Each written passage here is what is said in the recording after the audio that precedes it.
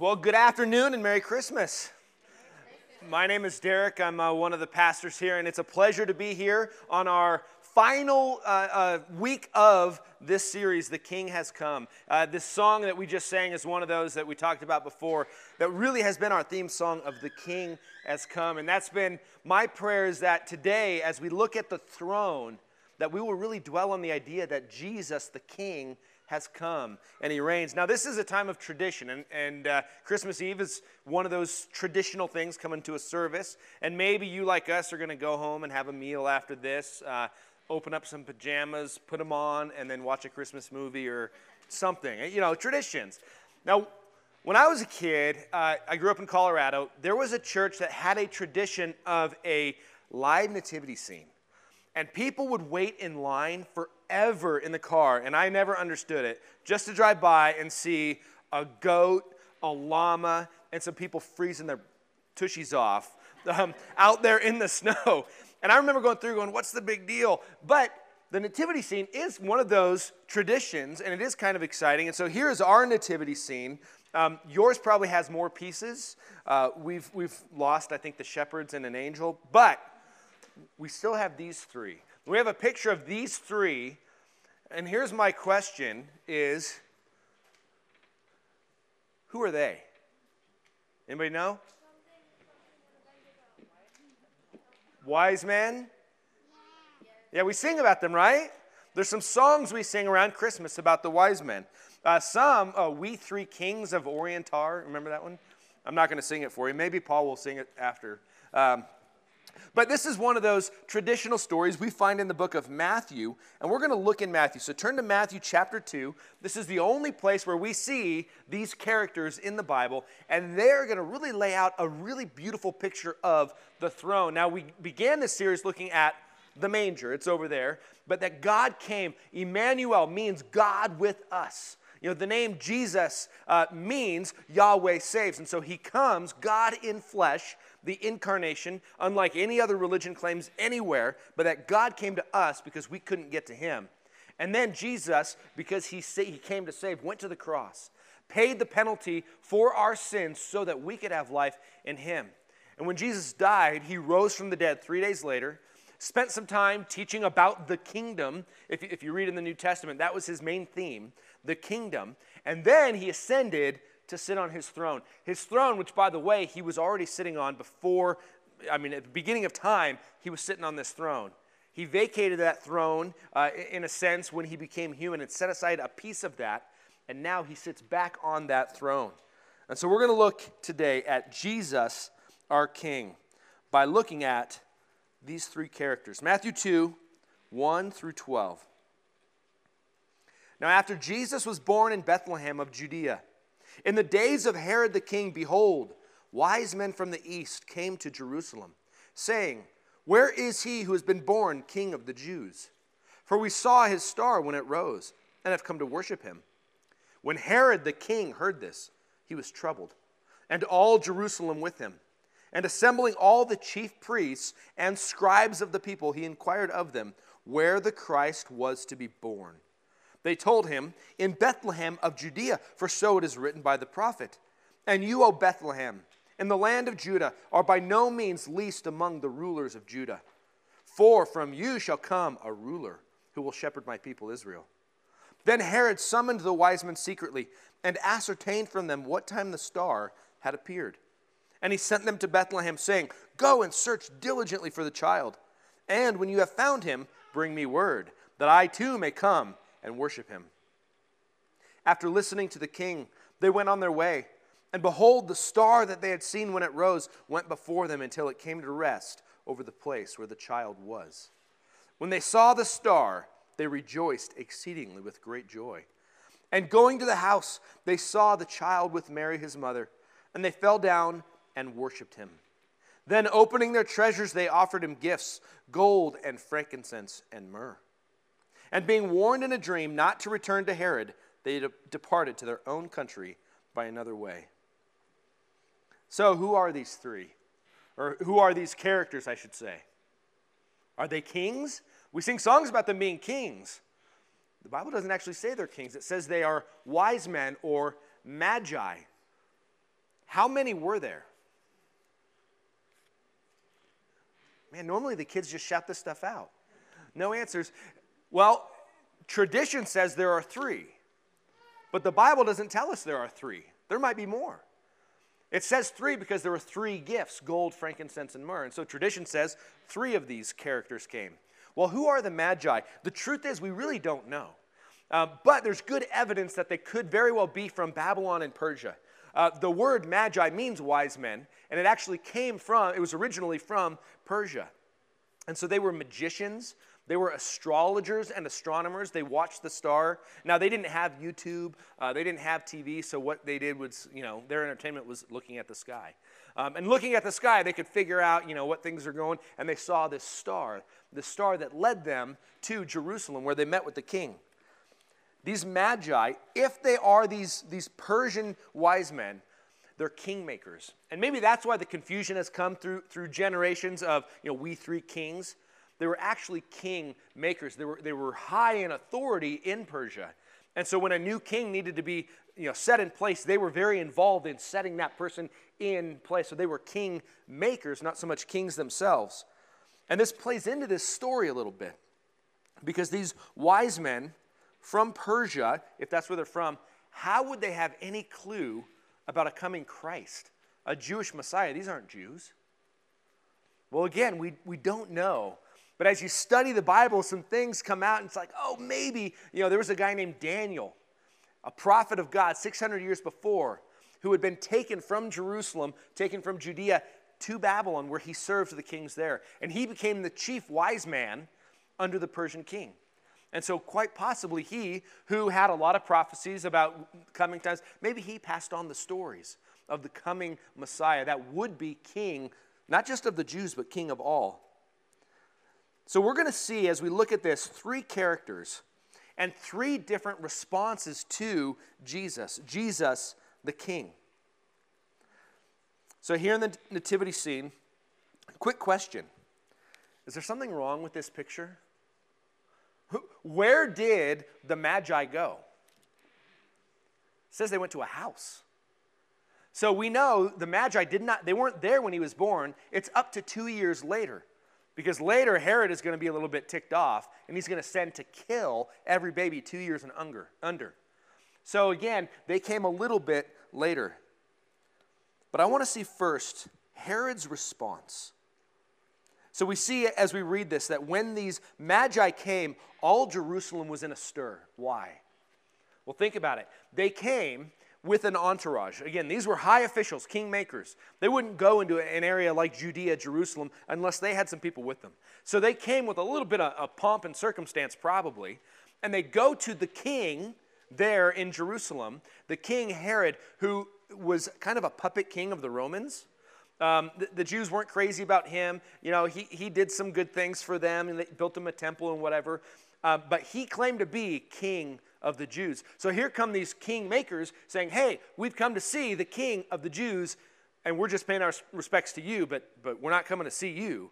We're coming to see the Messiah who's been born. And what is Herod's response? Violent opposition. He pretends right here. He pretends, oh, that sounds good. I would like to worship him too. After you worship, come tell me.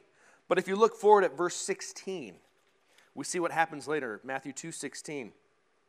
Then Herod, when he saw that he had been tricked by the wise men, became furious, and he sent and he killed all the male children in Bethlehem and in all that region who were 2 years old or under, according to the time when he had ascertained from the wise men that the star had appeared.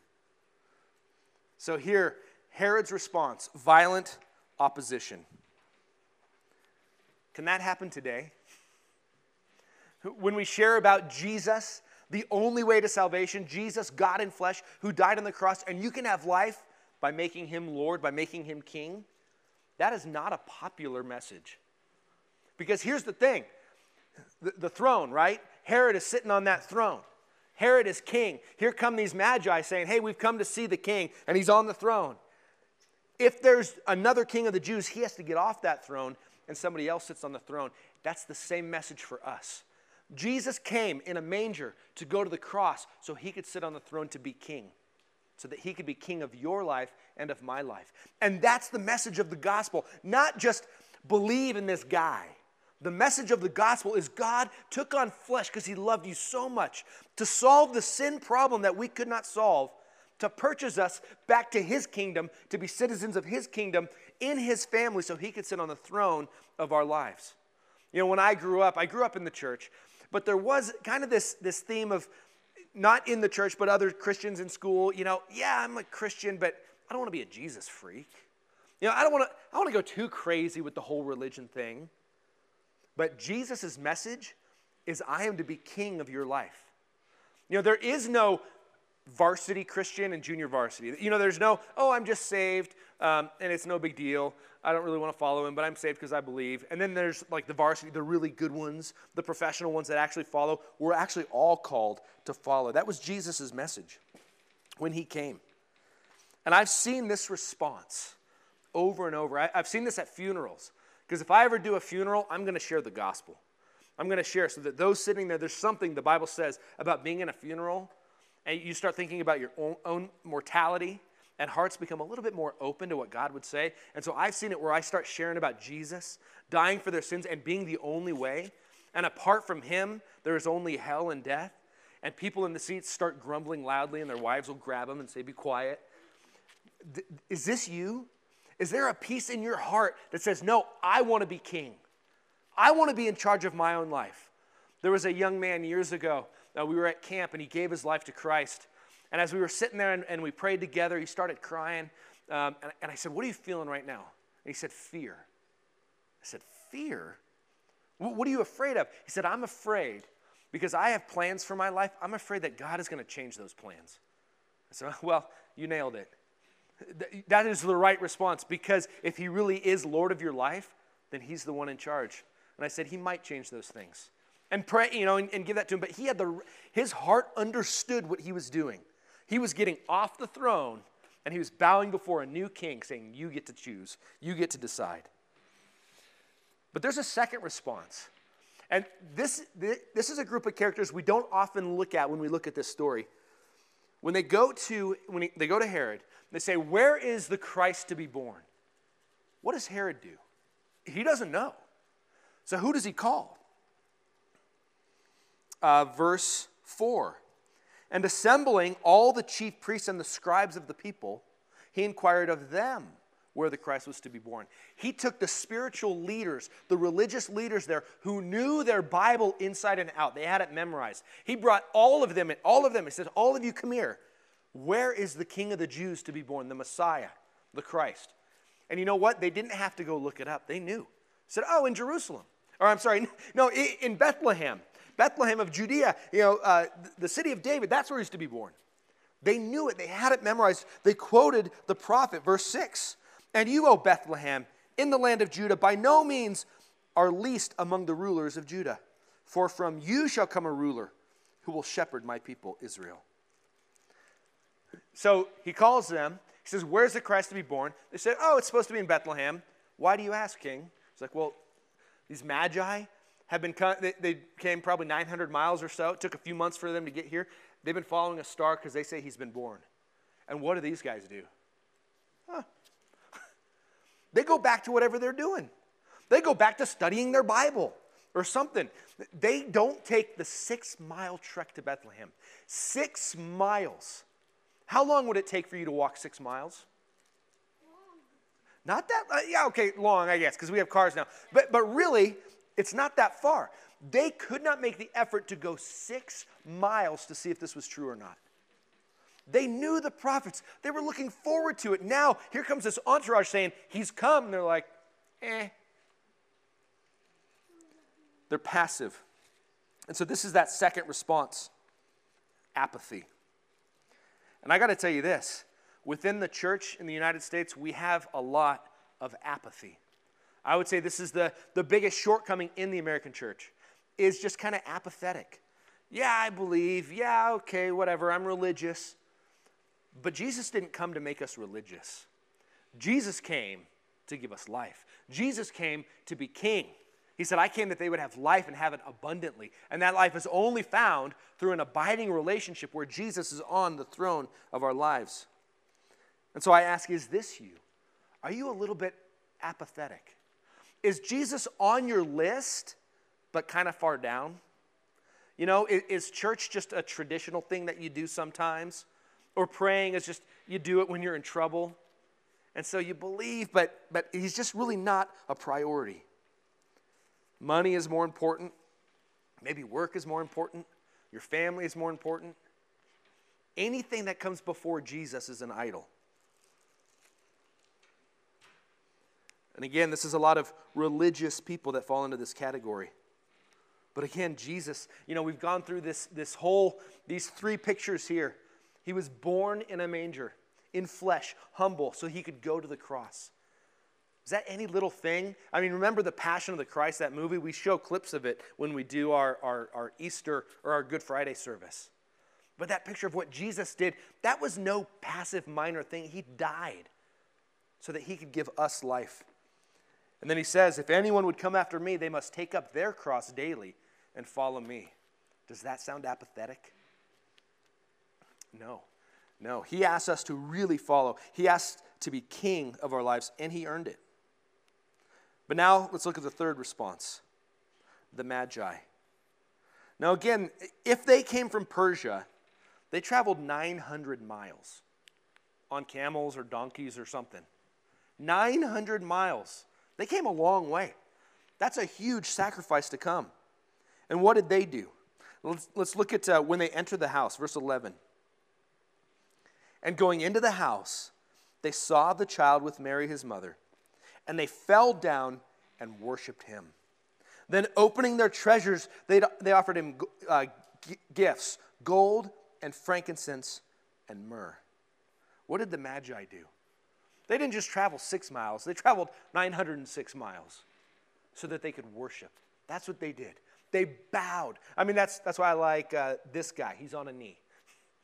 These kingmakers came to the King of the Jews, the King of all creation, and they bowed and they worshiped.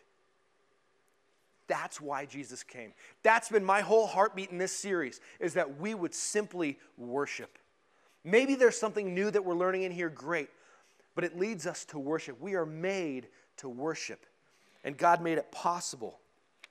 And what did they do? How did they worship? Well, they gave away their treasure. These three gifts, gold, frankincense, and myrrh, not only were they valuable, but they were symbolic. The gold. Gold is the symbol of royalty. They recognized that he was their king. The gold. The frankincense was used in worship. It was an incense. And so they used that in worship. So they were worshiping, recognizing him as king. And then myrrh. Myrrh was used to embalm bodies.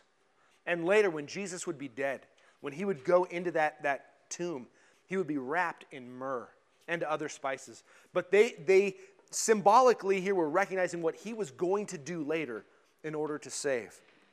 But they gave away their treasure. Here's the thing about worship.